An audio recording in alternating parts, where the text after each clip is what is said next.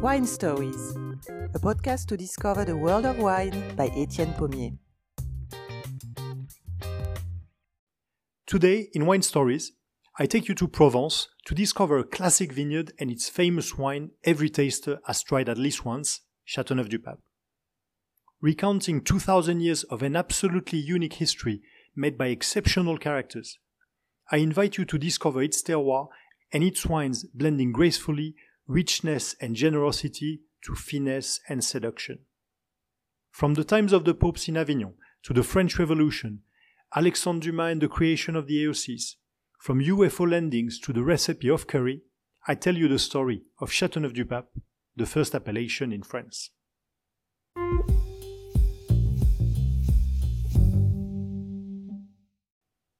If you drive down the Rhône Valley coming from the north, shortly after Montélimar, you will see the landscape open up on vast plains with gently rolling hills and the imposing mass of Mont Ventoux towering above the region.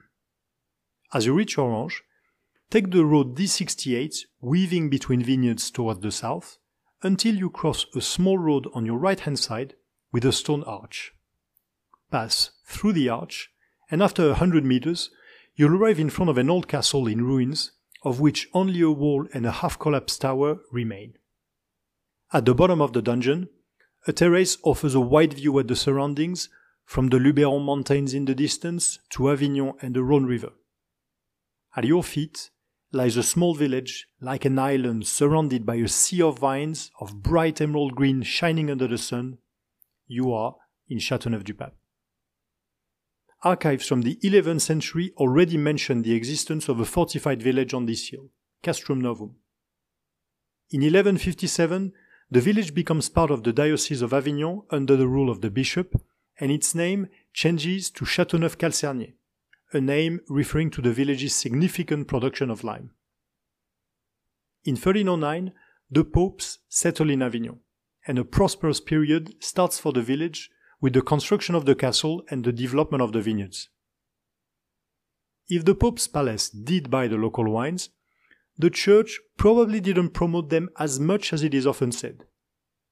In his book Le Désir du Vin, published by Artem Fayard in 2009, historian Jean-Robert Pitt suggests that the popes used to prefer Burgundy wines, which would explain why the region didn't quite achieve the same fame as Bordeaux, Burgundy or Anjou in the following centuries. Yet, one producer did manage to gain a reputation of excellency for its wines, Château Lannert. In 1560, the Tulle-de-Villefranche family buys a property in the village and ambitions to make it a flagship of the Rhône Valley. They build a castle and start selling their wines in bottles from 1776 to the finest tables in France and Europe. Great travelers and ambassadors of the domain, they start exporting to North America as early as 1786. This is completely new for the region at the time. During the French Revolution, other wines from the area are sold and promoted in Paris as neighbors of the Cru of Lannert. In his Dictionary of Cuisine, Alexandre Dumas mentions it as one of the fine wines every connoisseur should have in his cellar to be a perfect host. But in the last quarter of the 19th century, a small yet terrible enemy starts ravaging the vineyards of Chateauneuf-du-Pape, phylloxera. Phylloxera is an insect pest of the grapevine that lives in the ground and feeds on the roots, sucking the life out of the plant that dies within a few years. Originally from North America, it is spotted for the first time in Europe in 1861, 10 kilometers away from Chateauneuf-du-Pape in the village of Roquemort. In a matter of years, phylloxera will destroy the vines of Chateauneuf as well as nearly 80% of the European vineyards before a solution is finally found: grafting the original vine on American rootstock. Being immune to the parasite sting, the American rootstock allows the original cultivar to grow and yield again. This very efficient solution will allow the reconstitution of the vineyards from 1878 onwards, and, paradoxically, phylloxera will represent an opportunity for Chateauneuf. The main variety planted in the area, Grenache, being able to survive and keep producing for decades. The appellation has nowadays a high proportion of very old vines with many centenarian plots, since it was the first one to be replanted. In 1877, ravaged by phylloxera, the famous Château Lannert is bought by Commandant Joseph Ducos, who undertakes to restore the vineyards of the domain. The other vintners soon follow in his footsteps, and the whole appellation is replanted. First and foremost, Ducos wants to preserve the ancient cultivars and the character of the domain's wines. So he only grafts the local varieties, both red, such as Grenache, Syrah or Mourvèdre, and white, such as Clairette or Picpoul. Doing so, he defines the 13 grape varieties that would eventually become the base of the appellation. In 1893, Joseph Ducos, now the mayor of the village, has a formidable marketing idea to promote it. It changes its name from Chateauneuf-Calcernier to Chateauneuf-du-Pape. At the next generation, the pioneer's torch will be taken up by another exceptional character who will transform the French wine landscape forever, Baron Leroy.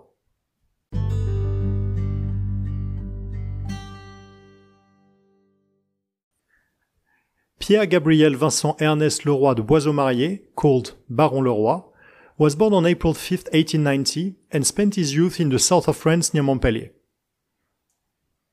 This hard-working young man chooses law school and shows in his 20s a resolute character and a hot temper. In 1907, while studying in Montpellier, he witnesses the Languedoc vintner riots. To prevent the troops stationed in the courthouse to come out and fire on the crowd, he sets the door on fire. His bravery will soon make him a true hero of the Great War after becoming a fighter pilot in 1916.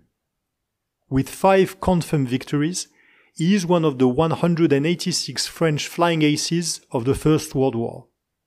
Wounded in action twice and captured in 1918, he is awarded the military medal, the Croix de Guerre with 2 palms, and the Légion d'honneur at the end of the war. In 1919, he marries Edmé Bernard Le Saint of Château-Fortiat in Chateauneuf-du-Pape, met during his years in law school. Renouncing a career as a lawyer, he dedicates himself to the domain and the challenges faced by the vineyards at the time. Decreasing quality after the phylloxera infestation, fraud on the origin of grapes, and local wines being purchased by negociants in Beaune or Tain-l'Hermitage to strengthen their own production in lesser vintages.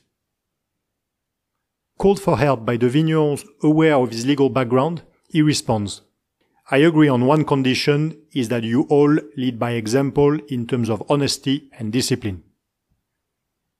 Helped by other local figures, he creates the Syndicate of Chateauneuf-du-Pape growers in 1924. He sets up rules about viticulture and harvest dates, defines a minimum alcoholic degree for the wines, and confirms Ducos' list of authorized cultivars. Inspired by a 1925 ruling protecting cheeses, he lobbies for the creation of an appellation that guarantees the authenticity and quality of a product based on a delimited area and strict rules of production. In 1933, the French High Court rules in his favor, and on May 15, 1936, Chateauneuf-du-Pape becomes the first wine appellation in France alongside Arbois, Cassis, Montbazillac, and Tavel. In the following years, all the other regions will follow, and the system will eventually become an international reference, later inspiring other countries such as Spain or Italy. In 1937, he also created the iconic Chateauneuf bottle embossed with St. Peter's keys and the Pope's tiara. President of the Institute of French Appellation for 20 years and founding member of the French Wine Academy, he dies on June 16, 1967.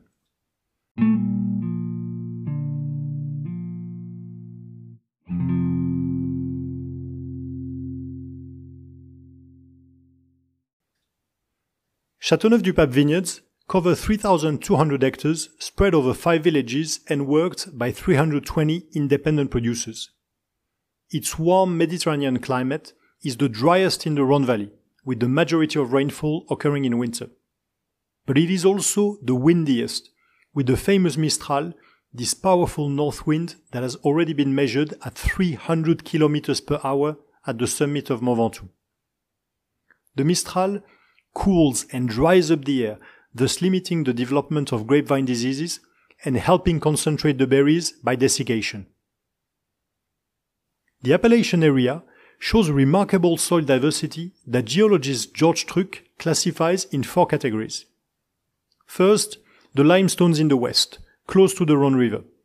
Chalky outcrops used in the past as lime quarries and perfectly suited to white varieties such as Grenache Blanc, Clairette or Roussanne. The whites here show great mineral tension and a bright acidity, such as in the wines of Chateauneuf-du-Pape. In red wines, this calcareous terroir gives remarkably balanced wines with an asserted structure, chalky tannins and a freshness noticeable in bottlings such as Bois Renard from Domaine de Bornard. The second terroir are the Saffres, sandy slopes that cover a third of the AOC. Grenache does very well on these draining soils and gives complex and smooth wines with refined tannins such as Château Rayas or Domaine de la Vieille Julienne. In the north and the center of the appellation, there are alluvial terraces covered with a layer of the famous pebbles carried by the Rhone River in the Quaternary period. These large, smooth, sand-colored rocks found in areas such as Lacroix or Montredon accumulate the heat during the day to favor ripening. Furthermore, since they don't retain any humidity, thus preventing fungal diseases, the water drips through to reach the layer of red clay underneath where it is protected from direct sunlight and evaporation. This water reserve, essential in a Mediterranean climate, suits perfectly Grenache and Mourvèdre, which produce here rich and powerful wines at the likes of Domaine du Pégau or Domaine du Vieux Télégraphe. On this unique terroir, old vines yield some of the finest cuvées in the appellation, such as Hommage à Jacques Perrin from Château de Beaucastel or Cuvée des Cadettes from Château Lannert. Finally, the terroir in the center-east of the AOC is called red sandstone, a mix of sandstone, clay and decomposed limestone. Well suited to both red and whites, it is typically used to bring elegance and freshness in blends. On top of the geological complexity of the terroirs, there is the variety of cultivars planted in the AOC. The term cultivar refers to a variety of the vine species Vitis vinifera used for wine production. For other fruits such as apples, we speak of varieties: Fuji, Granny Smith, Golden. For grapevines, we talk about cultivars, or cépages in French. In Chateauneuf-du-Pape are allowed the 13 grapes listed by Joseph Ducos over a century ago: Grenache, Mourvèdre, Syrah, Cinsault, Counoise, Muscardin, Vaccarez, and Terre Noire for reds, as well as Clairette, Bourboulenc, Picpoul, Roussanne, and Picardin for whites. Mutations of these varieties, such as Grenache Blanc, are also allowed. This extraordinary diversity allows vintners to look for the perfect match between the different types of soils and the cultivar that will best express these terroirs, just like a composer chooses the best instrument for each score. The soul of Chateauneuf is the Grenache, that provides the supple body and lifting notes of very ripe cherry and strawberry.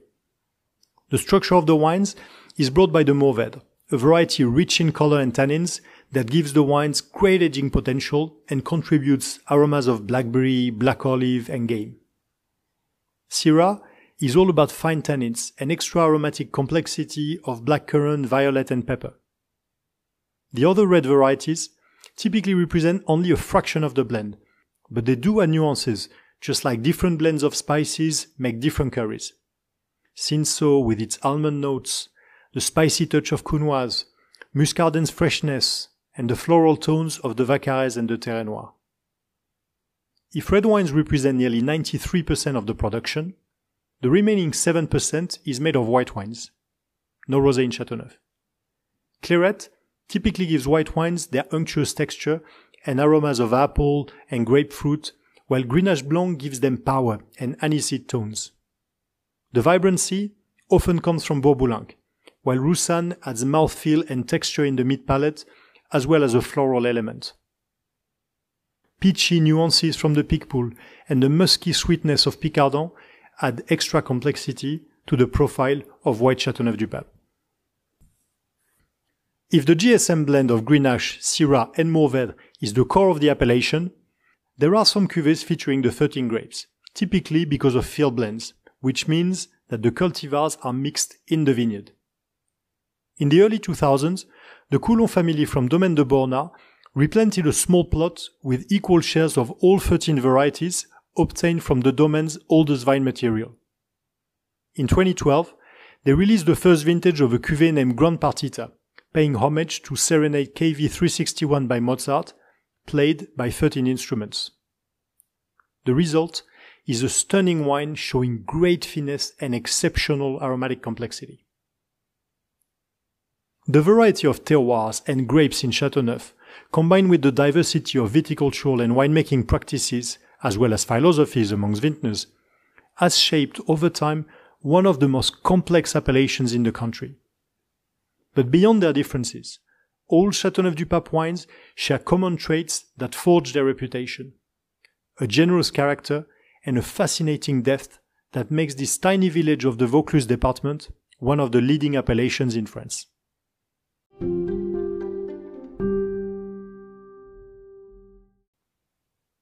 If the village managed to gain international fame thanks to its history and its wines, it may also have been thanks to the inspired and light-hearted spirit of some of its mayors.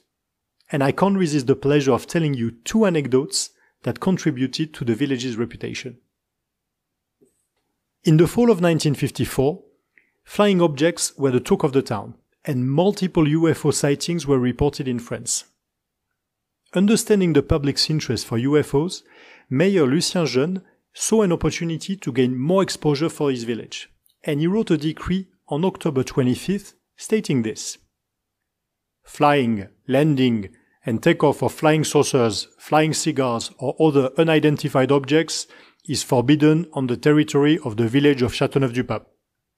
Any flying saucer or flying cigar landing within the boundaries of the village will be confiscated by local authorities.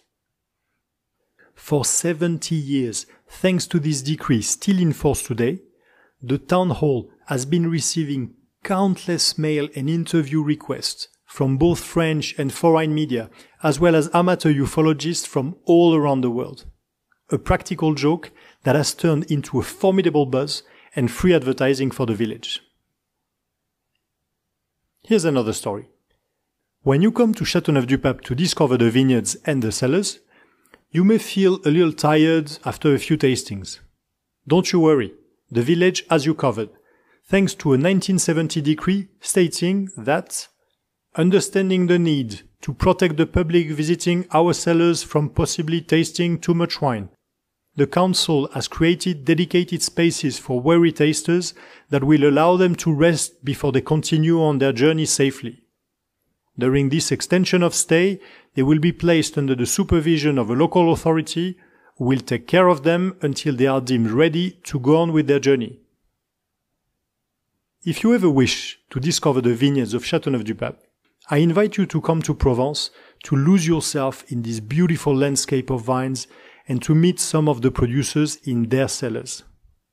There, not only will you taste the captivating diversity of wines in the AOC, but you will truly explore by yourself the fascinating terroir of the first appellation in France.